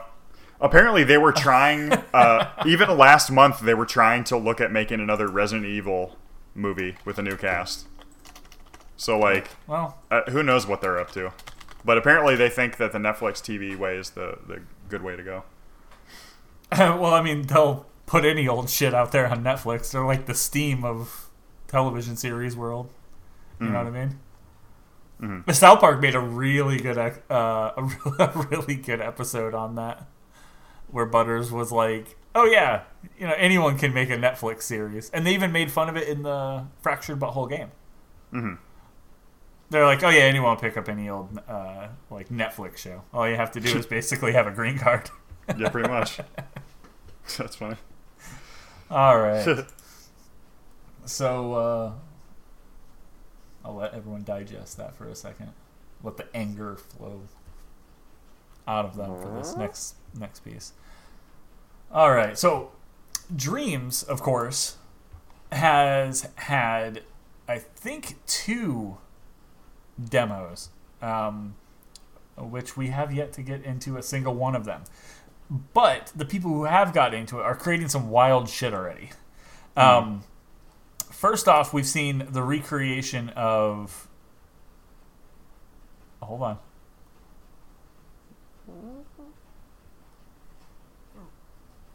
They've the PT in Dreams. PT is actually Peep Toad Fart from Austin, is what it stands for. From Austin, yeah. Yeah. and it looks incredibly good. Yeah, Dreams is like I got invited finally to that public, semi-public, I guess, beta that they were working on. Oh yeah, I still haven't loaded it up because I'm like intimidated by it. Sure. But this game is a video game engine, but in video game form. I don't know what any of the controls are going to be like, so I do find it very interesting that we're going to be using a console controller to make stuff like this. Yeah. I don't even know. But they've also recreated Dead Space. I don't even know how that happens. I don't even know how that would work. Mm-hmm. I'm trying to think of and why are they recreating so many horror games? Yeah, that's very interesting. In this bubbly, when I think of Dreams, I think of Little Big Planet. Mm-hmm. It has a feel to it. So it's interesting. I'm pretty sure we'll continue to see more disgusting shit on this as people get on the bandwagon. Crazy cool shit going on, yeah. So it has me excited for this. I want to get in there and I want to check out because you can check out things that people have made. They just upload them, just like they did with Little Big Planet. They upload their creations. You can download their creations. And I remember in Little Big Planet playing things like people would create a lot of Wipeout based Little Big Planet. Damn, that game's based on me wiping my ass. And it's basically just high punched in the face a bunch, but it's still really cool. Mm-hmm. So yeah, that's something to definitely look out for. Yep. All right, next is something that sounds negative, but it's not. And yeah, this was something that we definitely kind of talked to each other about just to make sure that we were on the same kind of, not hopeful, but, not scared page, I guess. Right. So Cyberpunk 2077 creative director has left. Oh, damn. Try to pronounce that name. Oh, shit. His name Good is luck. Sebastian Stepani? Stepping? Stephanie? Steppin? Steppen? Steppenwolf. He has moved to Blizzard, working as the creative director on an unnamed project. Mm-hmm. And a lot of people... Diablo 4. Took a big, heavy shit in their underwear right away.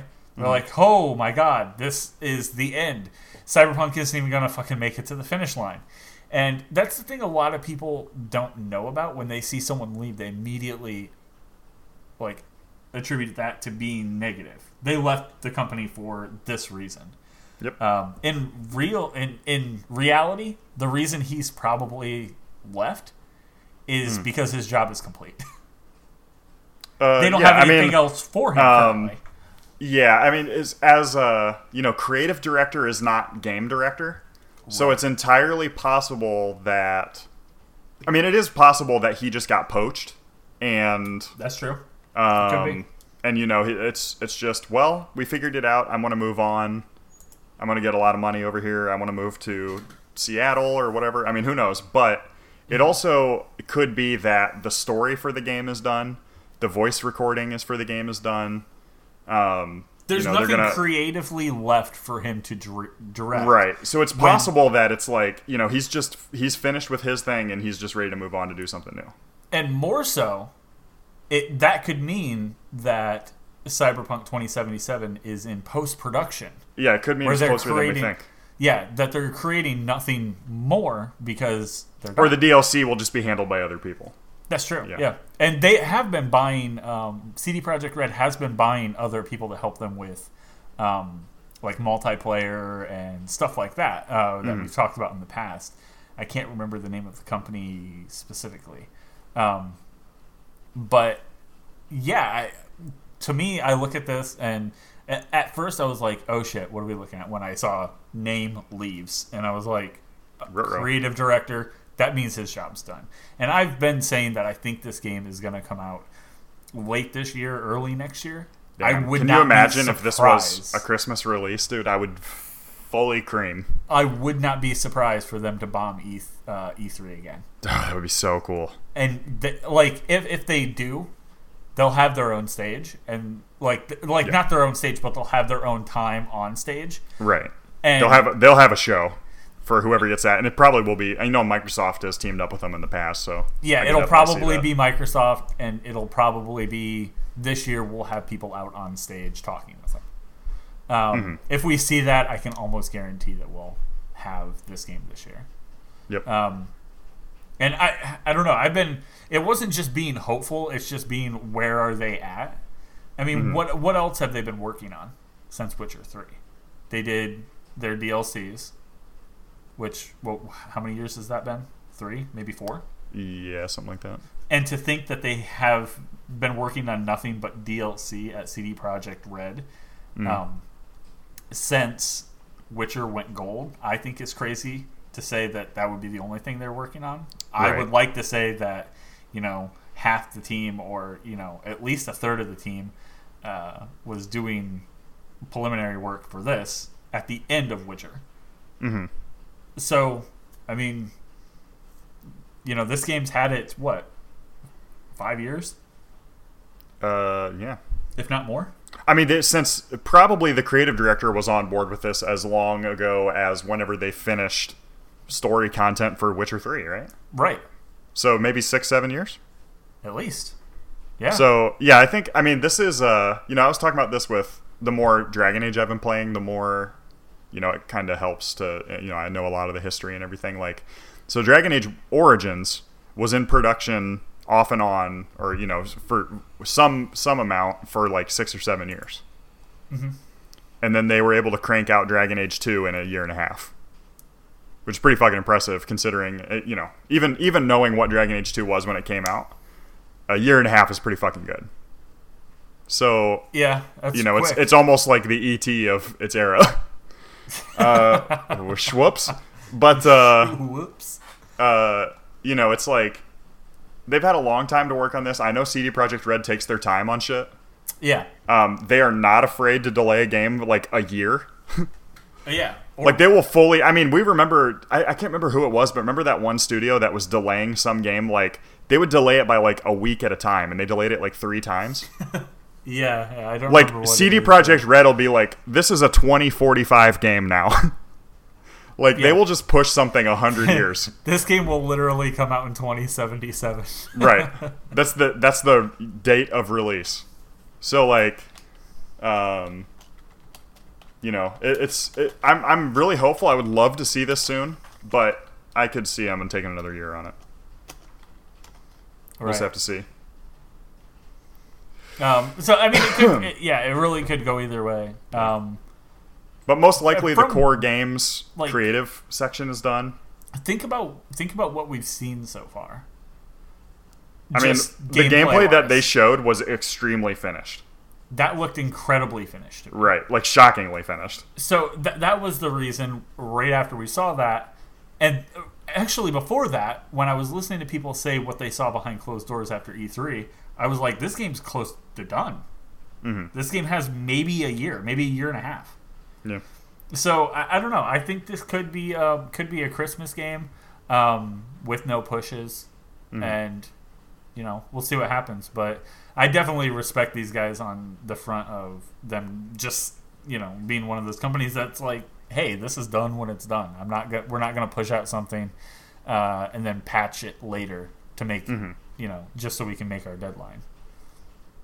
So don't look at Sebastian's departure from the company, even though he's been there for 12 years, as a negative thing. It just might have been his time to move on, and he found a really good opportunity at Blizzard to work on something that he could be a huge fan of, to be honest. I mean, if it's indeed like Diablo 4, I don't think that there's a lot of creative directors that are within companies that would go, yeah, I'm going to pass up this opportunity to work on something I'm not even sure is ready yet. Right. Or something, we haven't even talked about yet. So, and that's in the case of something like Witcher 4. Mm-hmm. And who knows? He could have just said, I've done my time with Witcher. He's been there 12 years, which would be at least through, I would say, the end of 2 1. and 3, 2, 3, and Cyberpunk at least. Maybe a little bit on the end of 1. Who knows? Yeah, exactly. So he might have just looked at it like, I've done my time here. Mm-hmm. I'm gonna go relax at Blizzard. And it's not like he would have saw the company grow from nothing. So that's cool. Right. Huh. All right. And next was a little bit of just transparency from Nintendo on something that they've been very silent on. Mm-hmm. So two E3s ago, they brought up the Metroid Prime 4 logo for the Nintendo Switch. Everyone freaked out. And then we've heard nothing about it. Well, it was, let me get the date, January 25th, 2 days ago, on their official Nintendo YouTube, and I think they might have broke the news maybe on like Twitter or something, that there was a developmental update for Metroid Prime 4 for the Switch. And basically what this video says is we did not like what was being made for Metroid Prime 4. It didn't stand up to a Metroid Prime game. It didn't stand up to Nintendo standards. So we are hitting the reset switch on development for Metroid Prime 4. They kind of talk shit a little bit. Yeah, dude. In this video about this dude's gonna get hit. What's went down. So I'm not sure what they had. I would really be interested to see, maybe after Metroid Prime 4 comes out, what the other company did have and what was so terrible with it. But they have swapped, and they're going to be having... let me see if I can find his name. Getting pretty close to it. Yeah, right there. It was Kensuke Tanabe working, who is the producer. He's going to be working in collaboration with the studio that developed the original Metroid Prime series, which is Retro Studios, which is based here in the United States.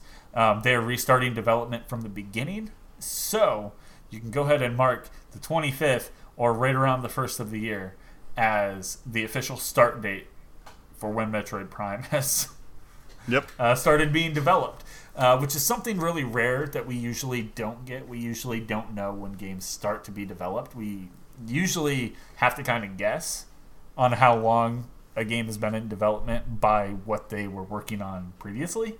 And this isn't the case. So we will see Metroid Prime 4 in 2022. Yeah. See you later, my friends. Oh boy. God damn. Yeah, there's definitely some shade that they were throwing around there, but yeah, it'll probably be for the ultimate good of the game. And Nintendo has really been, the company culture, I think, has really been changing.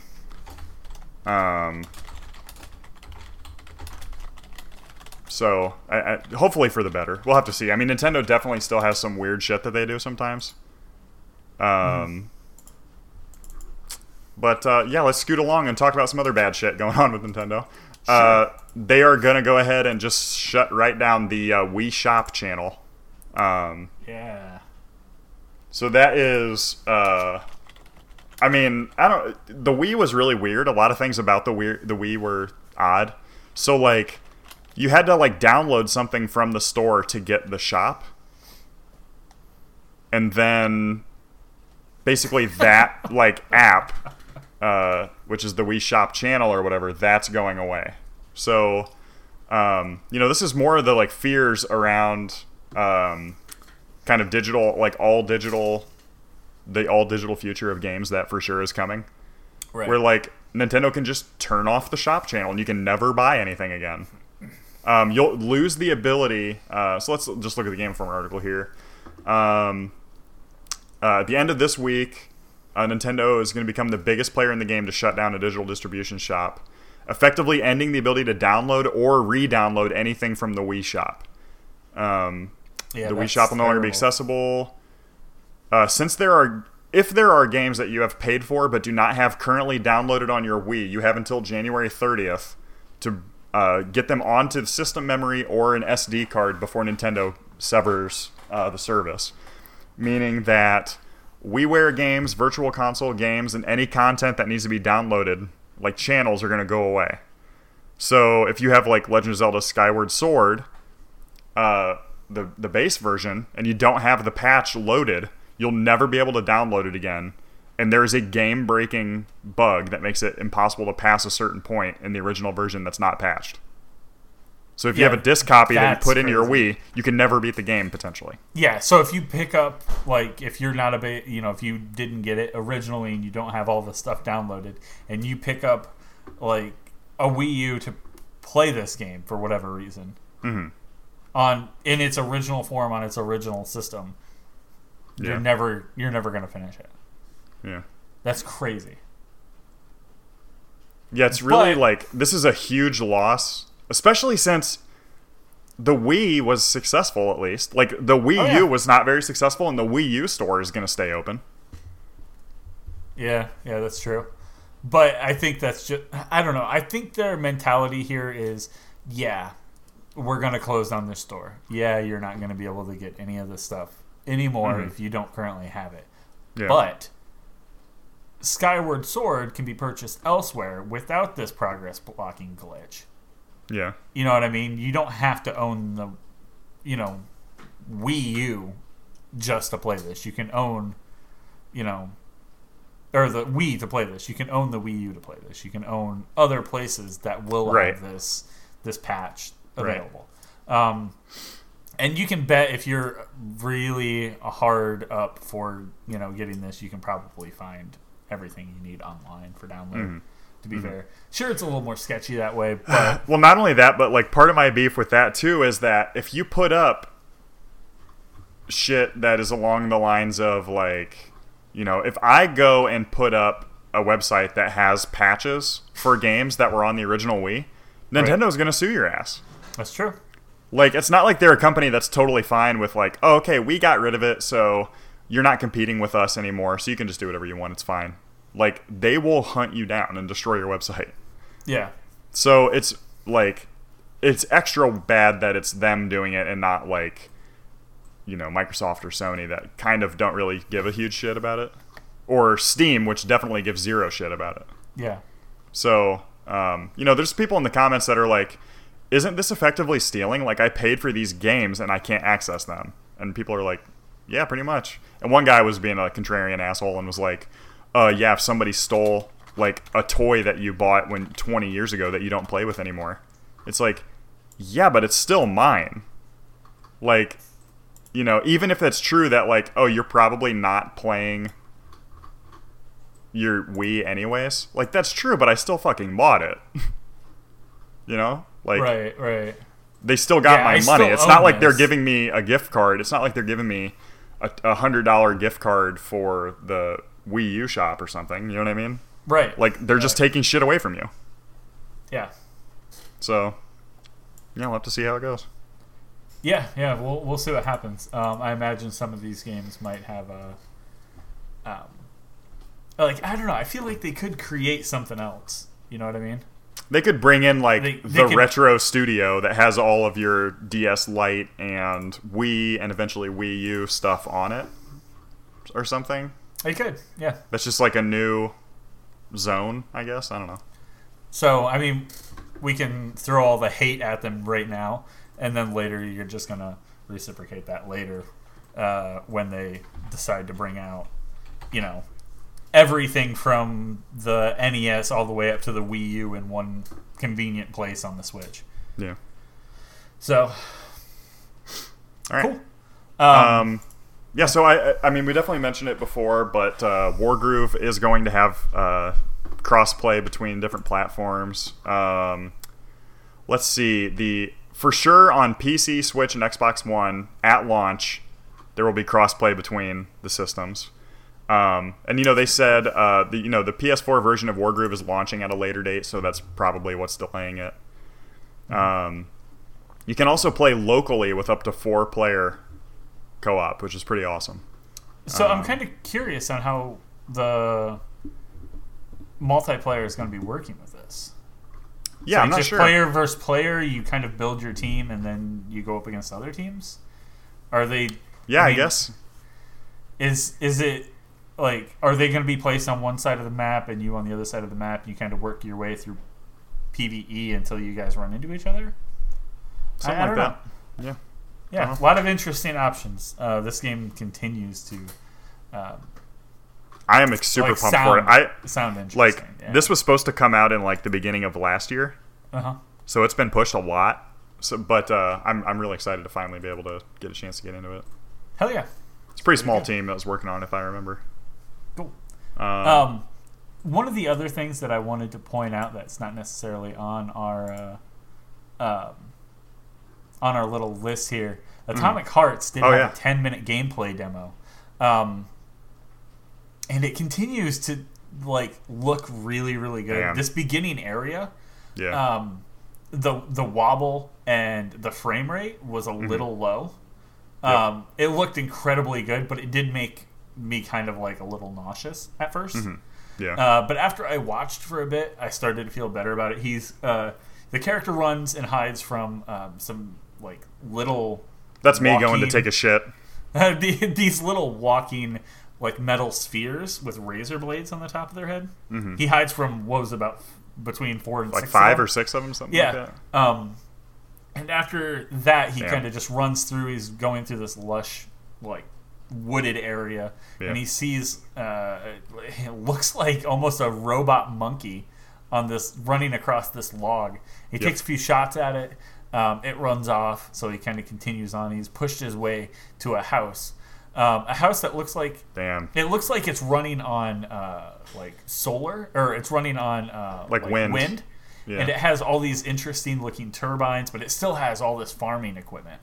Mm-hmm. He shoots down a drone and picks up some smokes because fuck it, why not? This is this is Russia, and he finds some other interesting stuff. He looks out over this vast this vast like area, kind of valley area. Yeah, it's like a valley area behind this house, and he needs a carabiner hook so he can slide down this this cable. There's a dead guy laying next to the house. He can't go into the house, so he goes into the barn, and that's where he finds, I think, the carabiner. And it's looking really good. And he gets jumped by a synth, which was really cool. The synth was very surprising. It almost startling when it came up, because it just grabs a hold of him and it has like a boner, just a texture over its face. It looks fake, and it's like just crazy. It shoves him down this big hole, and he wakes up in this underground, this Russian like underground bunker thing that zone, reminds me of Metro-ish Rapture from BioShock. And what's interesting is this is something that's really cool about Metro. If you look into Metro, the subway in Moscow actually is designed to be a nuclear bomb shelter. Yeah, and like cool. they have a lot of and like DC has this too, where there's like a lot of underground kind of survival areas, not really bunkers, but like this was built for some purpose. Like this is a storeroom, and also it can be used as a bunker. It can function. I mean? It's kind of like how the tunnels like in New York City for like running booze and shit. There's like they're used for storage, or some sewage and like internet cables go through them and shit like that. Like the catacombs in France that were used to store dead bodies. Yeah. So there's a lot of like really cool places like this in the world that are kind of forgotten, and they make it really interesting too. Damn, these synths are fucking spooky, huh? They are. They're sketchy as I don't like fuck, them, man. And they just want to kick your shins to death too. They just run up on you, and they have this baby ass head with like a synth body. And I mean, I have yet to see one of them use like a weapon? Like a gun. I wonder why that is. So that's something to pay attention to. But the game, it has such a good feel to it. Yeah, and it's got a great vibe. Like it has it has that horror element that BioShock had. It's not in your face about it. It's very underlying. Yeah, it's like a building sense of dread, and also the idea that like you'll know when an enemy's coming. It's not like Resident Evil, just they're suddenly there or whatever. Like you know when you're about to get into a match, but every fight, even though obviously you're designed to win, every fight is still like, wow, I don't know how this is going to go. Yeah. Which is really cool. This part that we're watching right now, he's fighting two synths, and he kind of like eyeballed the first one. And when he was coming up and I originally saw this, I was like, there's no way.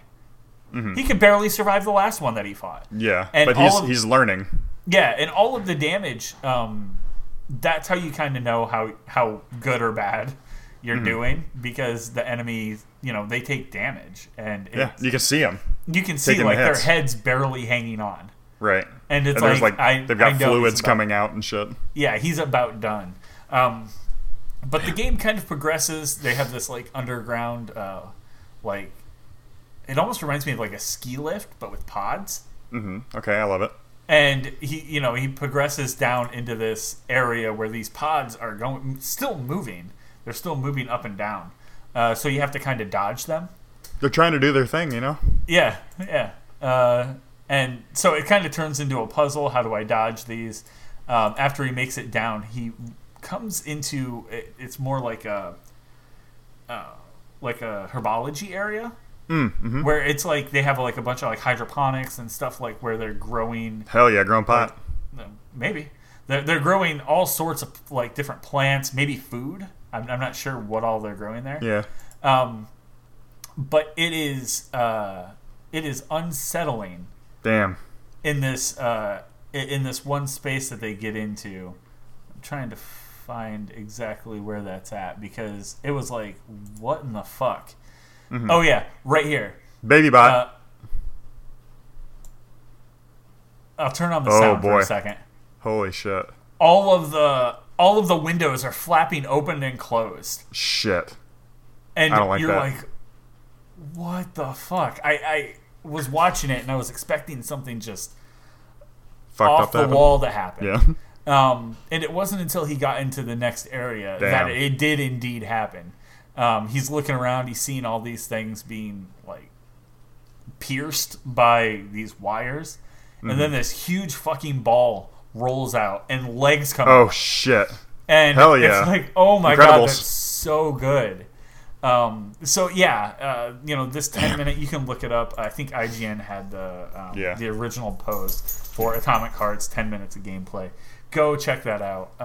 You can actually go to buy.munfish.com, and I think you can pre-order it. And with pre-order, you get a ton of cool stuff as well as a discount. So the $60 game you could potentially get it for $10 or $15 off. Yeah.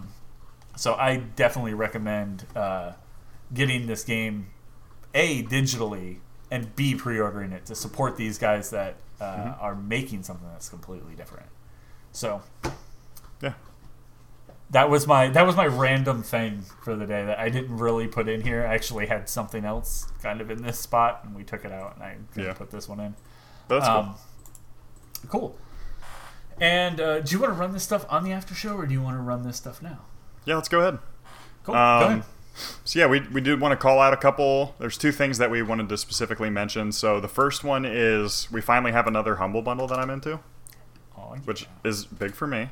I used to really love my Humble Bundles, and they've been weak since what was it, IGN that took this over? IGN, yeah. Yeah. So they finally have a good one. The Humble RPG book bundle, specifically Numenera. This is kind of a new... Numenera is a second take on Torment. So they kind of are trying to do something a little different with it. So for $1 or more, you get the Numenera Discovery and Numenera Destiny core rulebooks. So those are in two slightly different campaign settings, basically. The Technology Compendium, the Bestiary, looks like a couple adventures, and then a few maps and things like that. For $8 or more, you get the Player's Guide, and you'll also get the Bestiary 2, Explorer's Guide, Into the Deep mission, Devil Spine mission, kind of like a romantic subplot background information and a couple more like some kind of like explanation books that are like, okay, here's how you can kind of mess with narrative and do some other cool things like that. Yeah, for like building upon your world. It looks like at least the last like 4 in 2 or 3 or 4 maybe. Yeah. So then if you do 15 or more, you'll also get the Ninth World guidebook, which is the main setting. Into the Outside mission, Jade Colossus mission, Escape from the Jade Colossus mission, a Lovecraftian rule set, alternate dimensions, Injecting Weird, Into the Violet Veil, Skyne of Blackbone Bride, and a couple more map packs. Not bad. So a whole bunch. These are going to be hard to organize. Yeah, a whole bunch of really good... really cool stuff. And I know Numenera is something I wanted to get into. It's kind of like a post-apocalypse, but like the world has recovered from the post-apocalypse and we're getting ready to kind of set into a new gear and get back on track. Yeah. In like a sort of future sci-fi magic fantasy setting. So, really cool. Oh, yeah. Yeah, it looks like some pretty good stuff here for $15.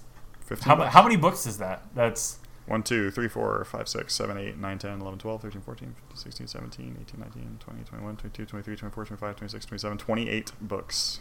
28 it's crazy. Books, PDF version. Yeah. That you're gonna that you could digest like less than $1 a book, and you're gonna be getting like if you have even if you're brand new to it, this gives you every single tool to run something, even if your friends don't live near you. Yep, everything you need to get rolling. Yeah. So with Roll20 being out there and just free for anyone to use, this is smart. For sure. Cool. And I also wanted to mention something from Kickstarter, something I kind of wanted to do weekly, and this week being coming up week being Kingdom Hearts.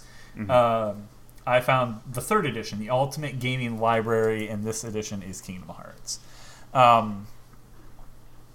This is the 3rd edition of the game. There are 3rd edition of the book. There are 2 other editions, I think. It's a 400-page hardcover of the Kingdom Hearts, the entire saga. I'm not sure where you can get those other 2 editions, or what you need to do, but you can pick this one up. A standard, the standard hardback is about $38, which is pretty much on par. You can expect to find something like this at your bookstore for like $40. It could be more, but if you're willing to pay that little bit more, you can get like a collector's edition cover for $43, which isn't too much more. Yeah, it's not bad at all for that extra bump. Yeah, so I mean, with that little bump, you don't only get the hardback book, but you also get it's the limited edition with the variant cover, a dust jacket, and an ebook. So a little bit more if you're into that. Just thought I'd mention this one because it looked pretty good. The cover of the limited edition is light blue. It has a silver keyblade with a heart kind of going around it. It looks pretty good. The regular is just white with a keyblade and a heart, and it has the name in the middle. If you really like this, I would recommend looking into possibly the first and second edition, I guess, if there are, if those are still available. Yeah, depending on how they do that. Cool. But that is all we have for this week. Thank you guys for hanging out. If you get the chance, head over to facebook.com/Mammoth Games Inc. Check out all the top news and video game stuff there. Follow us on Twitter @Mammoth Games Inc. So we go live, even if it's halfway through, and do stuff just like this. But until next week, guys, thank you for hanging out. I am Night Swarm. And I'm Filter Cord. Have a good one.